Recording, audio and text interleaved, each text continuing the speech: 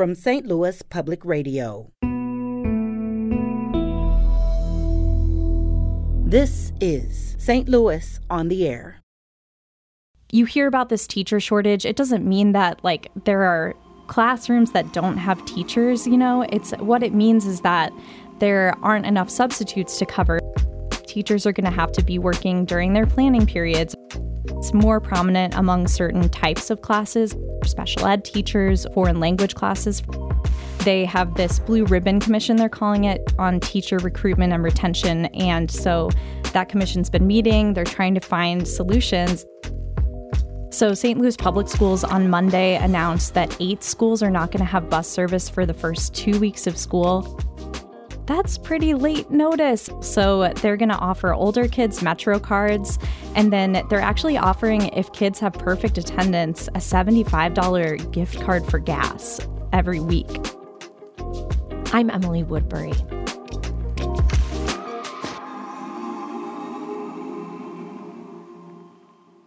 As teachers, kids, and parents head back to school, area districts are dealing with teacher and staff shortages. Due to a lack of drivers, nearly 3,500 St. Louis Public School students will be without bus service for at least 2 weeks. But it's not all bad news. This is the first school year in which kids of all ages are eligible for the COVID-19 vaccine. And thanks to city voters, St. Louis Public Schools will now have $160 million to spend on building upgrades. Here with me now to look ahead to the 2022-2023 school year is St. Louis Public Radio education reporter Kate Gremke. Kate, welcome. Hi, thanks for having me. It's kind of wild. We're headed into the 2023 school year. Yeah. And we're nearly 2.5 years into the coronavirus pandemic, and finally, everyone can be vaccinated. What do we know about the rate of COVID-19 vaccination among younger kids in that K through 12 range? Yeah, so far, vaccination rates have been slower and lower among younger groups. So everyone is eligible now, but the uptake still hasn't been as high as it is for older people. And so public health officials in St. Louis are really encouraging families to get those younger kids vaccinated, but it still has been kind of a slower uptake. But at the same time, because everyone is eligible, I think a lot of school leaders are looking forward to a year that they're hoping won't be as impacted by COVID-19.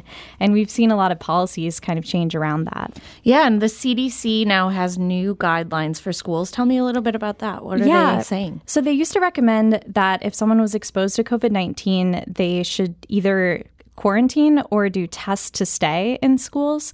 And now they're just recommending masking. They're getting rid of that test to stay recommendation. So that means kids are going to be able to stay in school. Okay, and mask policies, that's a big thing in Missouri, here in the St. Louis region. Will most students be masked this year? So most students will not be masked this year. Most students are going to be in a mask optional environment. So it'll be recommended in some school districts. Some are not even recommending it.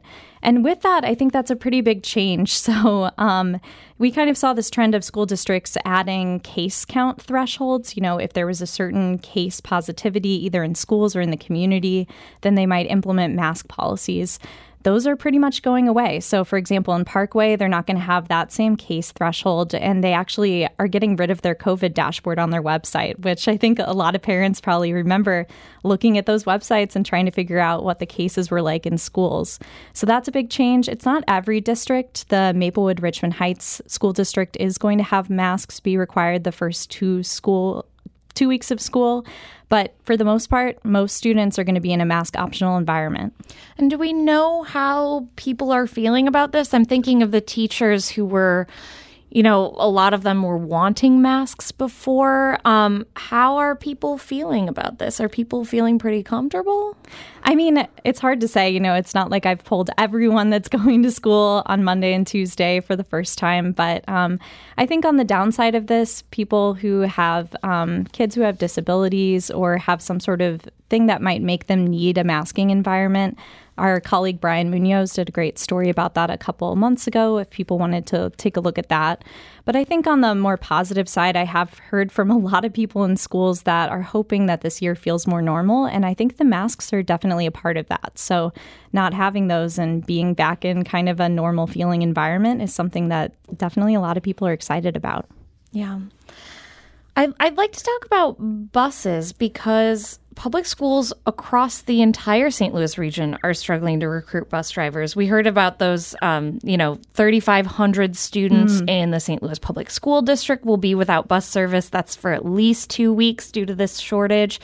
And you recently learned that in Rockwood, a recent effort to recruit 15 to 20 bus drivers ended up with only 3 drivers being hired. What's going on? Yeah, so this is something that is affecting every school district in our area. Everyone says that they're having a really hard time hiring bus drivers. So St. Louis Public Schools on Monday announced that 8 schools are not going to have bus service for the first 2 weeks of school.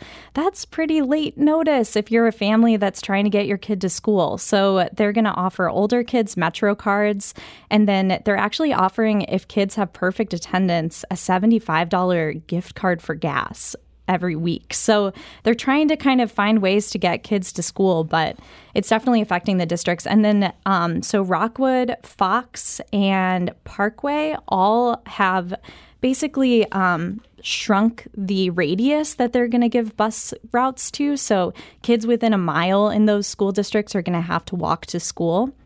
And I went out to Rockwood for a new bus driver training for one of those few bus drivers that they were able to hire. And they kind of showed me the different things that they're having to do to consolidate routes to make up for this shortage. So they're going to have some kids in rural neighborhoods have to come to the front of their neighborhood instead of having the bus pick them up at their house. Or they're having to have kids just on the bus longer, basically. So it's just a huge logistical issue for a lot of these districts, and I think it's something that's going to continue to be a problem. A lot of them said that they're just going to keep hiring. They really want to talk to me about this because they're trying to hire more bus drivers right now. Yeah, no kidding. And I mean, money helps, but then families are trying to figure out, okay, do we use that money for an Uber to get you to school every day? Like, how do we, do the logistics of even driving you?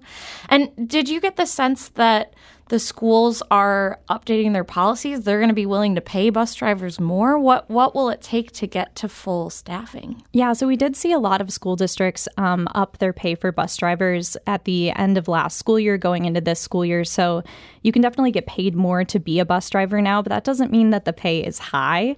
I also think that it can be just kind of a tough schedule because it is a part-time job. So you're not working in the summer, and then it's also not full-time during the year. So usually who drives a bus, they have a lot of people who are semi-retired who maybe are looking for something to do and like being around kids.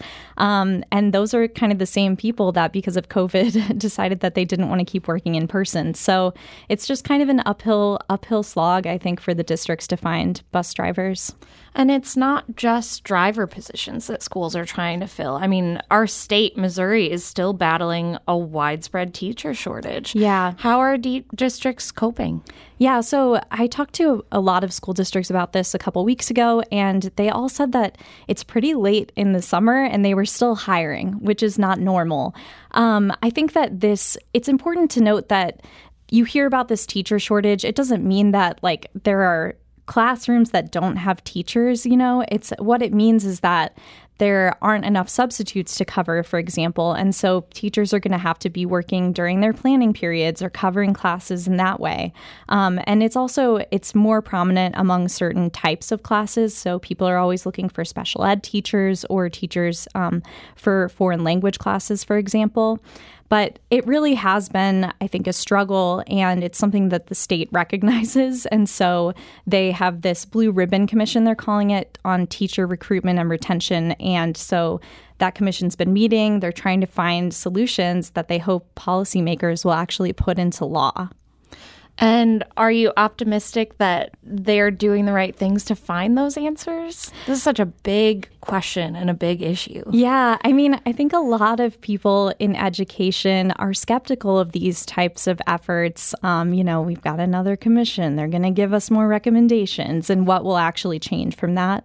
I do think that this is something that lawmakers understand is very serious. It's something that Governor Parson talked about, the need to raise teacher salaries during last session. So there's definitely a recognition. It's just a matter of what will actually happen. And they're doing what they can, I think, to collect information about it. They just did a big survey of all the teachers in the state, ended up getting a response from about 22% of them. So there are ongoing efforts, I would say, but as far as actual changes, I don't know that we've seen that yet. And one of the things some of the schools are dealing with this shortage by moving to a 4-day school week. I find that really interesting. I think this year, 1 in 4 districts in the state of Missouri will be in a 4-day week. How does this help with teacher retention with that shortage? Yeah, so that is a big trend that has grown in the last decade or so. More and more school districts in Missouri are moving to a 4-day week.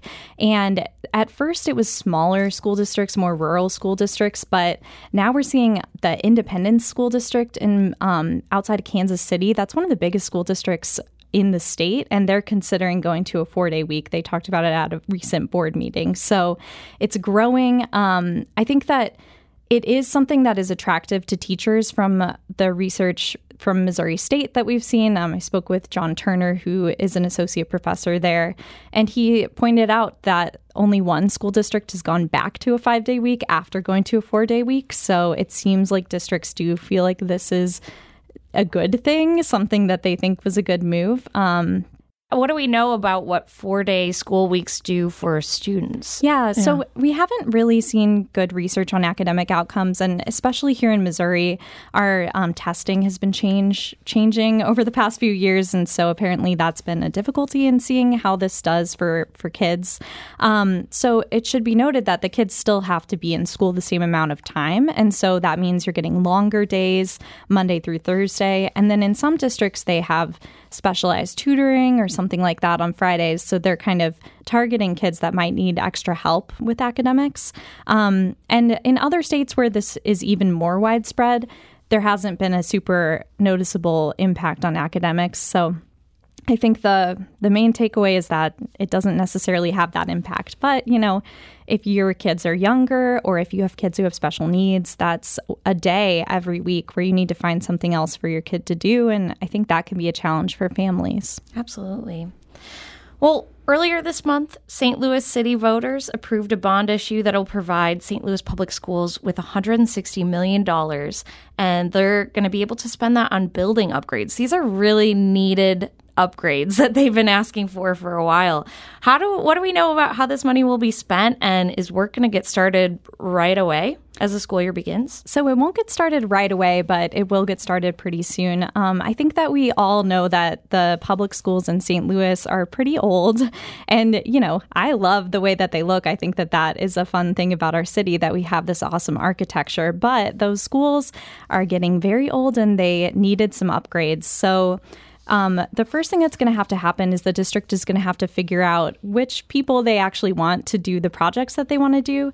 And you probably have heard about issues with the supply chain. Apparently, that's going to be a problem with this as well. And so the district wants to kind of figure out, are certain things going to be more expensive right now because of supply chain issues? And should we look at doing those at a different time?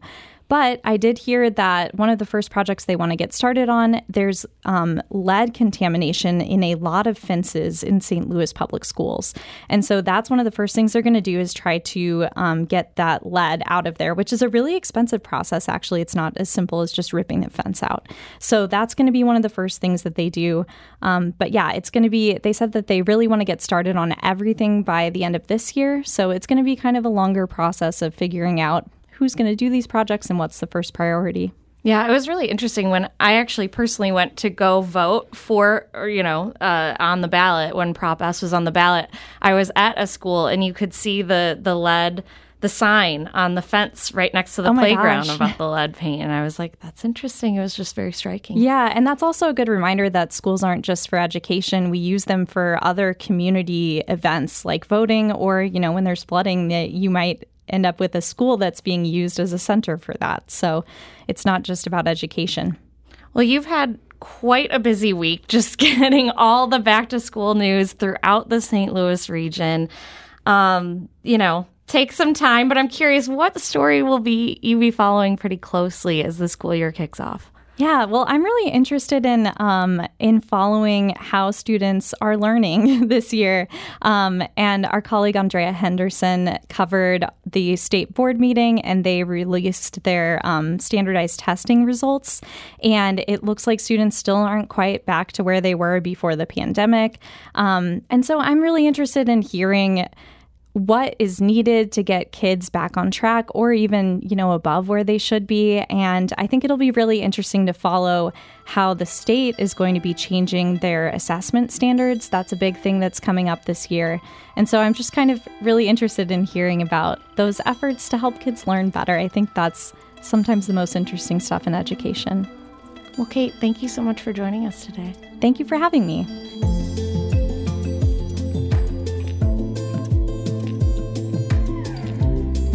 Today's episode was produced by Emily Woodbury with audio engineering and podcast design by Aaron Dorr. Our executive producer is Alex Hoyer. St. Louis on the Air is a production of St. Louis Public Radio. Understanding starts here. Our podcast proudly supports St. Louis artists by using music from Life Creative Group. Do you find yourself regularly listening to episodes of St. Louis on the Air?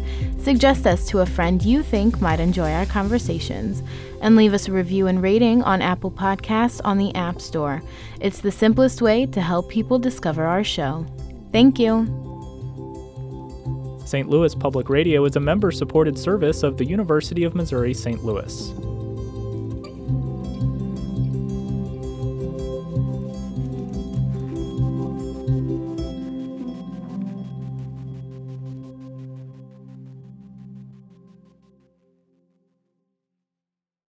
Support comes from the Missouri Forest Products Association, providing more than 41,000 jobs in the production of wood pallets, railroad ties, white oak barrels, hardwood floors, and more.